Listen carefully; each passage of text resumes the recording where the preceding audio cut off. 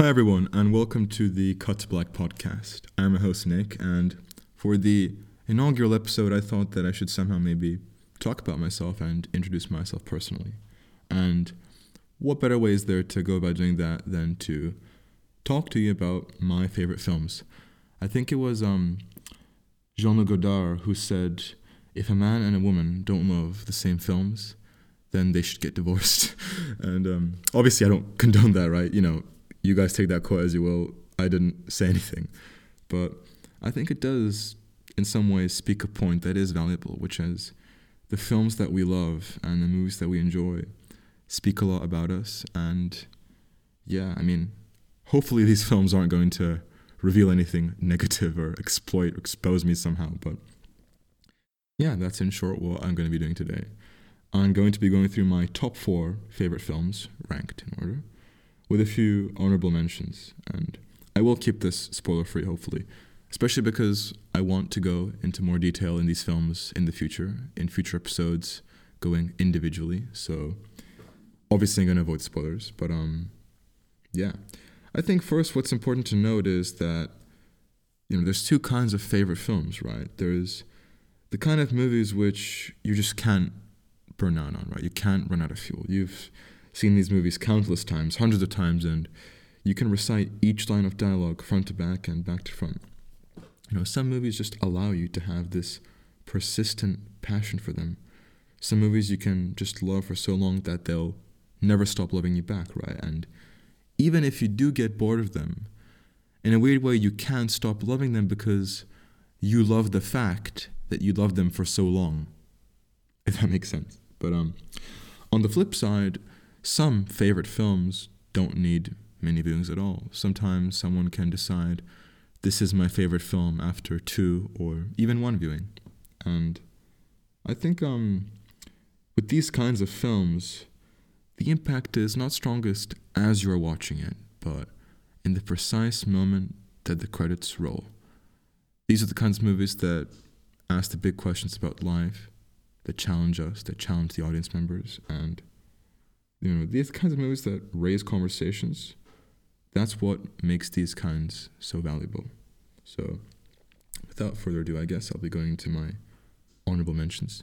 So firstly, we have Children of Men from Alfonso Cuarón, then Dr. Strangelove from Stanley Kubrick, Moonlight, directed by Barry Jenkins, Underground by Emir Kusturica, and finally, Andrei Rublev by Andrei Tarkovsky. So all of these movies are brilliant, right? I love them, and there's no specific reason as to why they're not in my top 4 list, other than the fact that I just simply don't love them as much as I love the movies in my top 4 list. So yeah, without waiting, let's go into number 4. The small scenes, the fragments of the mirror, you remember those? Vaguely. What do you remember? There's a room. And I sit there alone. Always alone. Number 4 on my list is Vertigo from director Alfred Hitchcock. Released in 1958, this film stars James Stewart and Kim Novak. And there is an interesting story to tell here, which is that it actually received universally negative reviews when it was released, and apparently even Hitchcock himself resented the movie. It was one of the 5 lost Hitchcocks, as they were known. 5 movies which Hitchcock bought the rights to and left to his daughter. So effectively, right, Vertigo was out of circulation for 20 years. It disappeared. You couldn't watch it. You couldn't find prints of this movie. It was lost. And only in the 80s, once it was re-released, was there a newfound hysteria for this movie. As of the most recent Sight and Sound poll, it's ranked as the greatest movie of all time. So basically, Hitchcock went to the grave thinking that this was his disaster, when in reality, nowadays people think that this is his chef d'oeuvre, his masterpiece, right? And I want to give a brief synopsis for this film, right? But really I can't. I'll try to. Basically, Vertigo follows Scotty, a former detective who retired due to a traumatic experience, I say, which induced a fear of heights in him. However, Scotty returns back to work after an old friend asks him for a favor. The man wants Scotty to follow his wife, Madeline, played by Kim Novak, theorizing that she had been possessed by her great-grandmother. Now, that synopsis, it is accurate, and it is the starting point of the movie, but it doesn't describe the film accurately at all as to where it goes from that point. I mean, it sounds like a conventional Hitchcock thriller, right? But really, I don't think Vertigo is a conventional Hitchcock thriller. It's not about that murder mystery aspect of it. It's not about that ticking the talk, the intensity of it. Even though there is this tension in the film, it's not the sort of tension that is in Rear Window, for example. It's this slow background, drawing it out, this just slight anxiety in the back, this feeling of the film being just a tad off its wavelength.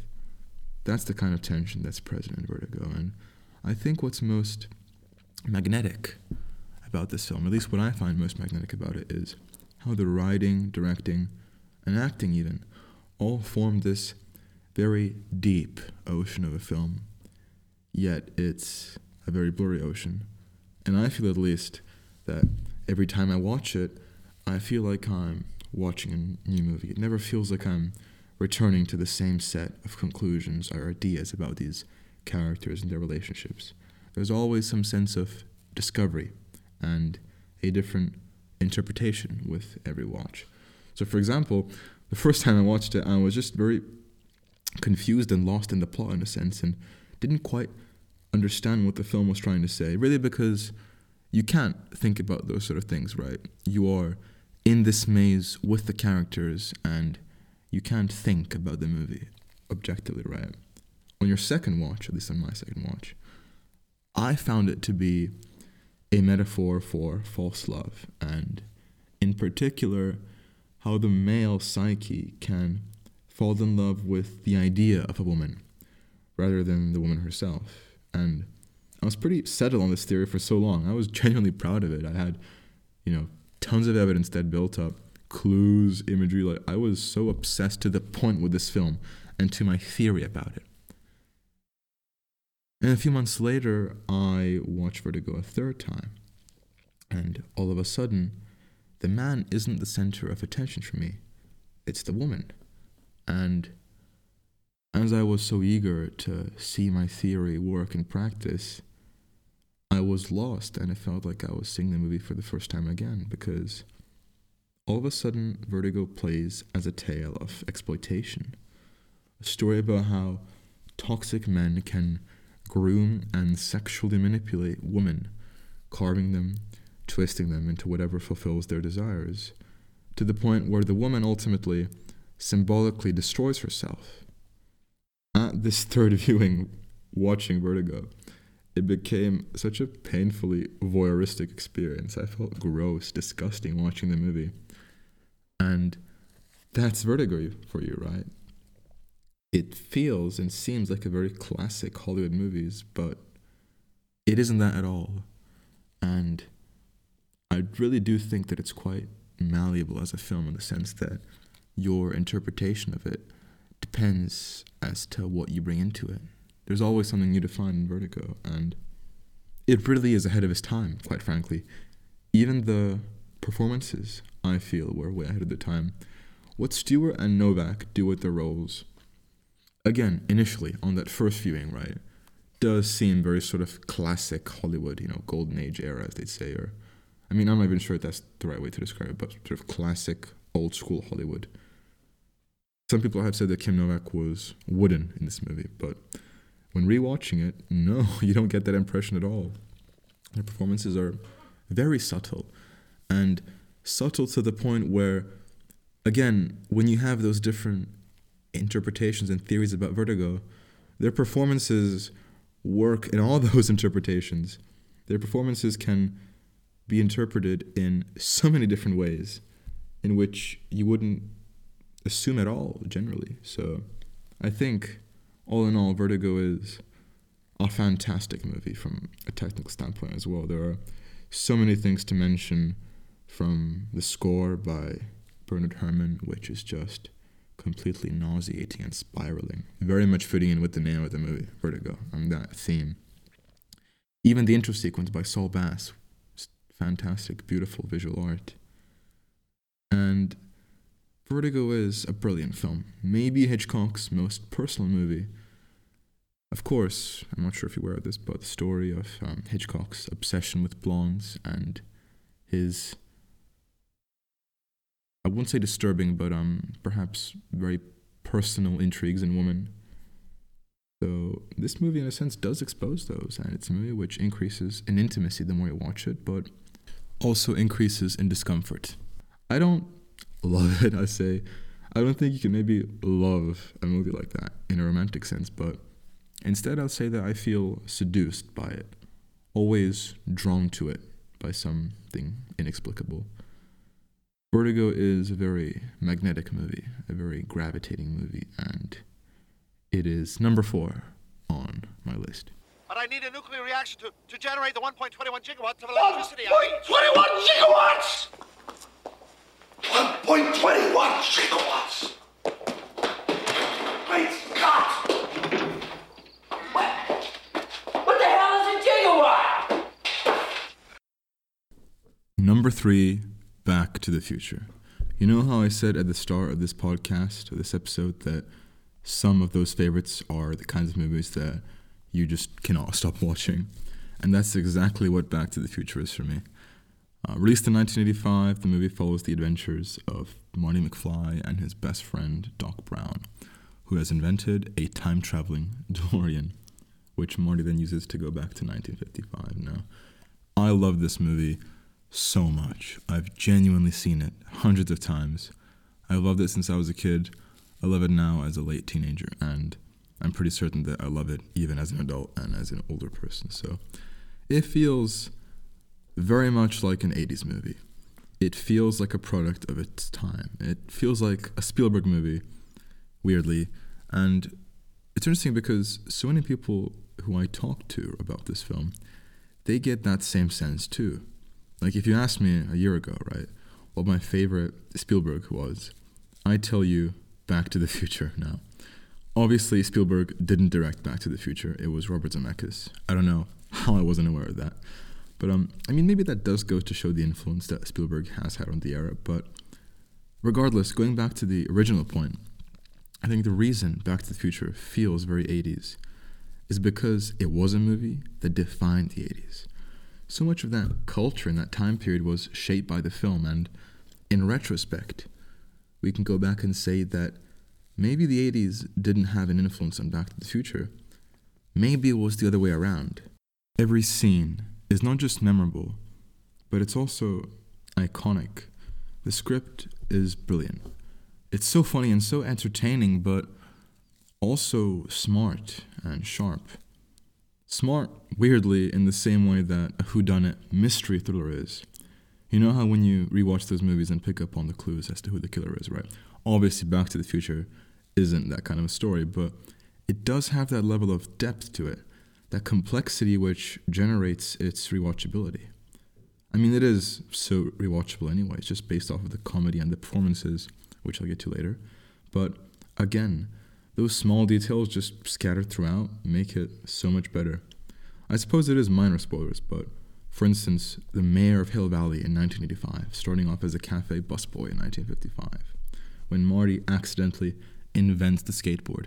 And we see how the city, in essence, looks the same in 1985 and 55, but all those small, tiny, just microscopic details, they're incredible. And they really build onto this impression of amazing world building and an amazing story. Just also one more thing quickly to mention. The music is unforgettable. Amazing score from Alan Silvestri, and also the way in which the film incorporates popular music. So for instance, Huey Lewis in the 80s, and then, blues rock. I won't spoil the scene, but there is a scene in which Marty plays the guitar in 1955, which is probably just engraved itself into cinema history. Again, an amazing example of how music can be utilized well in a movie. In terms of the performances, right, and the actors, I think a lot of the time when talking about great performances, there's this kind of impression as to what great acting is, right? People usually assume that sort of the best performances are those where there's some kind of a mental breakdown, either from just over-the-top anger or some sort of depressed crying. I mean, not to discredit those kinds of performances, right? Obviously, it's great acting in itself, but in my experience, people don't take comedic performances seriously as dramatic performances. Almost as if, comedy isn't as serious. It's not real, deep acting. And that's nonsense, obviously. Some of the greatest performances and actors of all time, talking about Charlie Chaplin, Peter Sellers, they're comedic. And the comedic performances in Back to the Future are so underappreciated. Michael J. Fox is great. Christopher Lloyd as Doc Brown is my personal favorite. I think he's everyone's personal favorite. But also, the gang of Lea Thompson, Thomas Wilson, and especially Crispin Glover, they are so good. And they have so much fun playing these characters. They had the opportunity to play around, right, with these individuals at different ages in 1985 and 1955. And I think that they just utilized that so well. It is important to appreciate, like the humor, but I think there's also an intelligence to it. You begin to see how events in the past can ripple and influence a character's whole personality in the future. And though the script does take part of the credit for that, ultimately the performers build on that text. And that's specifically why I love Crispin Glover in this film. I've heard arguments from people say that he's a bit too goofy, he's like overplaying it. Personally, he's perfect. He really sells that character in both time periods. And all I'll say is that he sells his character arc, or rather, character arcs. For those who've seen the film, they know what I'm talking about. So, in essence, right, I feel like Back to the Future is the pinnacle of escapist cinema. It's not pretentious, it's not artsy cinema, it's not Kino, as some people would call it. But it's not hollow, no, it's a film full of love and passion, and it's just good storytelling. It's fun. Films like Back to the Future are the reason as to why we even go to the movies in the first place. And it's number 3 on my top 4 list. You're watching television. Suddenly you realize there's a wasp crawling on your arm. I'd kill it. You're reading a magazine. You come across a full-page nude photo of a girl. Is this testing whether I'm a replicant or a lesbian, Mr. Deckard? Just answer the questions, please. My second favorite film on this list is Blade Runner. Now, my 2 favorite genres in film are probably science fiction and romance. And although Blade Runner does happen to contain both those genres, that's not the point. That my topic of discussion is on science fiction, right? The reason that I love science fiction so much is not because there's any specific element within it that I like. Quite frankly, I couldn't care about the laser guns, the spaceships, the aliens. To me, at least, sci-fi isn't a genre. It's rather a mold of sorts. It's a vehicle for storytelling, whether it's intimate tales or grand epics. There's just such a capability of the stories that you can tell with science fiction, which is why I respect and love that genre so much. Within Blade Runner, there is just so much life in the world building. There's certain shots where they could have cut earlier, right? They could have, shortened the length of the shot, but they just hold longer for a few extra seconds and let the audience breathe in with the film to see what's going on in the background. People riding on bikes, walking through the city, riding through the skies of LA. And, these types of things may sacrifice rhythm and pacing But ultimately, they add life to the film, and it's worth it because it builds the atmosphere. And part of that building of the atmosphere is Vangelis' score, which is incredible. There is such a grand sense to it, a feeling of epicness, of an incredibly vast and mysterious and unknowable world, but equally a use of some very familiar instruments and some very simple musical motifs which can tell so much. And an example of this is, I feel, the love theme on the soundtrack of the film, one of my favorite themes, but also the Tears in Rain music, which, again, very sensible, personal, and intimate. Not something that you would typically expect, again, in science fiction movies, films that have that vast sense of scale to them. And on the topic of Tears in Rain, again, there is the monologue in the film, the Tears in Rain monologue from Rutger Hauer, and his performance in this film is my personal favorite performance in the film, and one of my favorite all-time performances. I don't want to sort of, again, talk negatively of Harrison Ford or his performance, which was good, right? But for me, Rutger Hauer is the standout in this film, and I always, when talking to people, I just say, his performance is very Shakespearean. The dialogue, just the gravitas as to how he carries himself. He is an incredible actor. It's a real shame he passed away when he did a few years ago, but again, this film is one of those films that will be remembered, and it's a contributor to his legacy.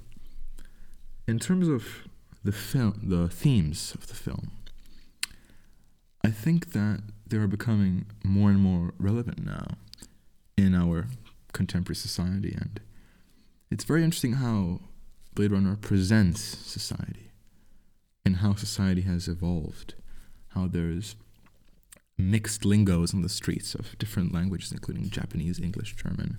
It's very fascinating. And also how far the wealth and inequality has been drawn, how far the racial and ethnic inequalities have been created, to the point where it's between humans themselves and the replicants, who are regarded not just as a subspecies, but as a completely different life form. I think Blade Runner is a very humbling movie, and a movie which speaks greatly on humanity. It's a reminder of what it is to be human, of what it is to feel love, and although watching this film has instilled certain senses of insecurity in me about, whether I feel like I'm human enough, I'm enough of a person, whether I feel like my love and my feelings towards people are valid.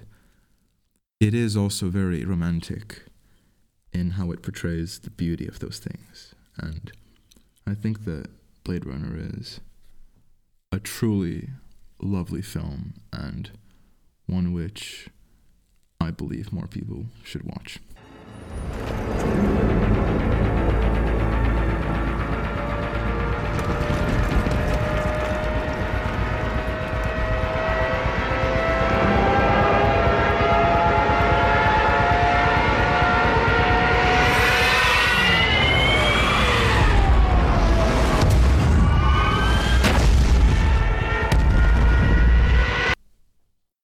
So, here we are, the number one film on my list, my apparent all-time favorite film.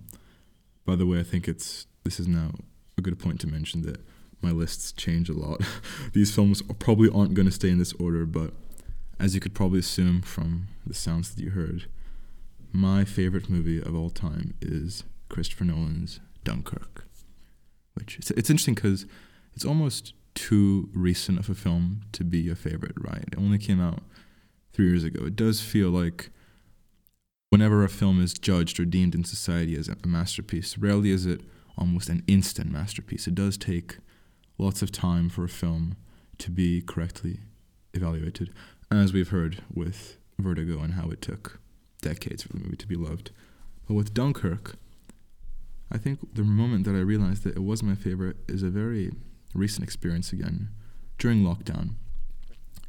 My local cinema, right, a local cinema close to my area, which luckily had an IMAX screen, they re-released Dunkirk in IMAX, and I actually hadn't seen it in the cinema, so I decided, okay, I'll take my family to go see Dunkirk in IMAX. And unfortunately, the cinema was empty, right? Now, okay, in some sense, yes, it's fortunate because COVID and it's safe, but, excluding health factors and pandemic influence, it was tragic to see such a film not be appreciated by the community here. And seeing Dunkirk in IMAX, it was a 2-hour anxiety attack. And I say that literally because there were specific moments that I can remember when I felt that my hands were trembling and that I genuinely had lost control of my breathing. That was the impact that this film had on me in IMAX. When we talk about magnum opuses, right? How every sort of filmmaker has their own magnum opus, their grand, epic masterpiece. It's quite funny because all of Nolan's films could be magnum opuses in someone else's filmography. And especially, that's certainly true, especially for the post-Dark Knight era. When Nolan made Dark Knight, he made $1 billion for Warner Bros., and they pretty much gave him a blank check to make massive movies after that. When he made Inception, Dark Knight Rises, Interstellar, most recently Tenet. And to me, though, Dunkirk is a very interesting film because it's not quite like those other movies. It's not a story which Nolan chooses to tell in a grand scale. It's a story which demands to be told in such a scale. To me, Dunkirk is with Come and See as one of the greatest war films of all time because he takes the medium of cinema to places where it genuinely hasn't been before. He utilizes the screen and sound to perfection, and I mean to absolute perfection. I don't generally like war movies, if I'm honest with you, just because even in, anti-war movies, like for instance, Saving Private Ryan, which is a great film, right? The specific elements of war, which are, like the actual war scenes, the most, I won't say interesting, but the most intense and vital components, are only just scenes scattered throughout, right? And, this goes for most war movies, right? The rest just plays as a typical story, a typical drama with characters with their own personal backstories and motivations and goals and where they have to go and they have to get this and then they have a disagreement and they fight, but at the end they are together, they are brothers and blah, blah, blah. Dunkirk is the opposite. And this was a criticism of the movie. People critique the movie for not having complex characters, which I just found ridiculous because that was the point of Dunkirk. The intention was for there to be no characters. The intention was for there just to be people, a collective of soldiers in Dunkirk, of fragile, weak boys. And the goal was for us to empathize with them, not on the basis of some backstory that their father passed away when they were 4 or they come from poverty. The film asked us to empathize with it on the basis of the situation, of the fact that there were bombs dropping on their head. And that, I think, was enough, and that, I think, functioned. In terms of the editing and the writing, this is a movie where writing, editing, and directing weave throughout each other. It's a movie which is told in the editing, and it goes through different locations of time, land, and sea. The movie is based off of those, of land, sea, and air, of land, where we see soldiers on a mole waiting for ships to come.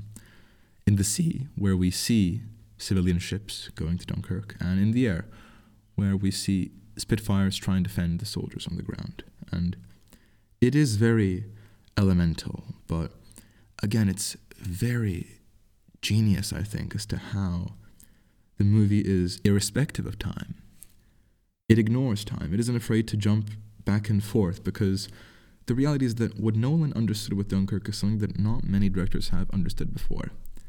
It doesn't matter what happens, right? If you're a soldier who's been to Dunkirk or has been in war in general, and after you fight, and you look back at those moments, with your post-traumatic stress disorder, you're not going to have a specific linear memory of what happened. Your memory is going to be defined of those moments where your life was at risk, where you could potentially die, where you had to survive, those moments of absolute tension. And that's what Nolan understood with Dunkirk. He edited the film, Lee Smith and Nolan, edited the film on the basis of tension, of maximizing the tension in the audience. As I had mentioned, I felt like I had an anxiety attack in the movie. That's what they intended. I think someone referred to it as the snowball effect, but yeah, that's in a sense how the film was edited, how the story was told. When it comes to the sound design and the music, to me this is maybe my favorite score in a film.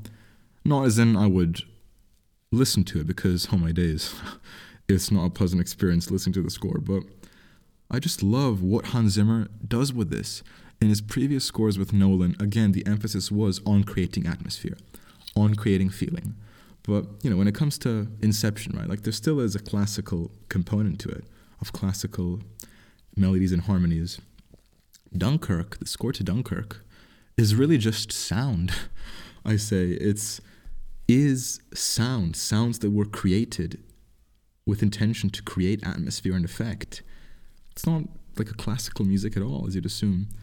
And sitting in the IMAX theater, where you can not hear but feel the music bursting through your seat, it was an incredible experience. I think Dunkirk is a story of fear, above all. The genius in how it was directed.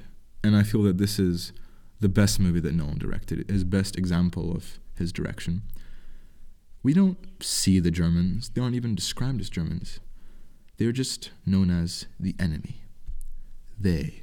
And that's what I love about Dunkirk. It's not the classical war movie that you'd expect. It's a film about survival, and hence a film about a bare and an elemental component of humanity. I feel like Dunkirk is an incredibly, masterfully orchestrated film. For me, it's Christopher Nolan's masterpiece, and that is my favorite film. Thank you for listening. I hope you enjoyed the first episode of this podcast. I'm eager to getting around more episodes in the future, hopefully next week. And I guess all I have left to say is just one thing, and that is cut to black.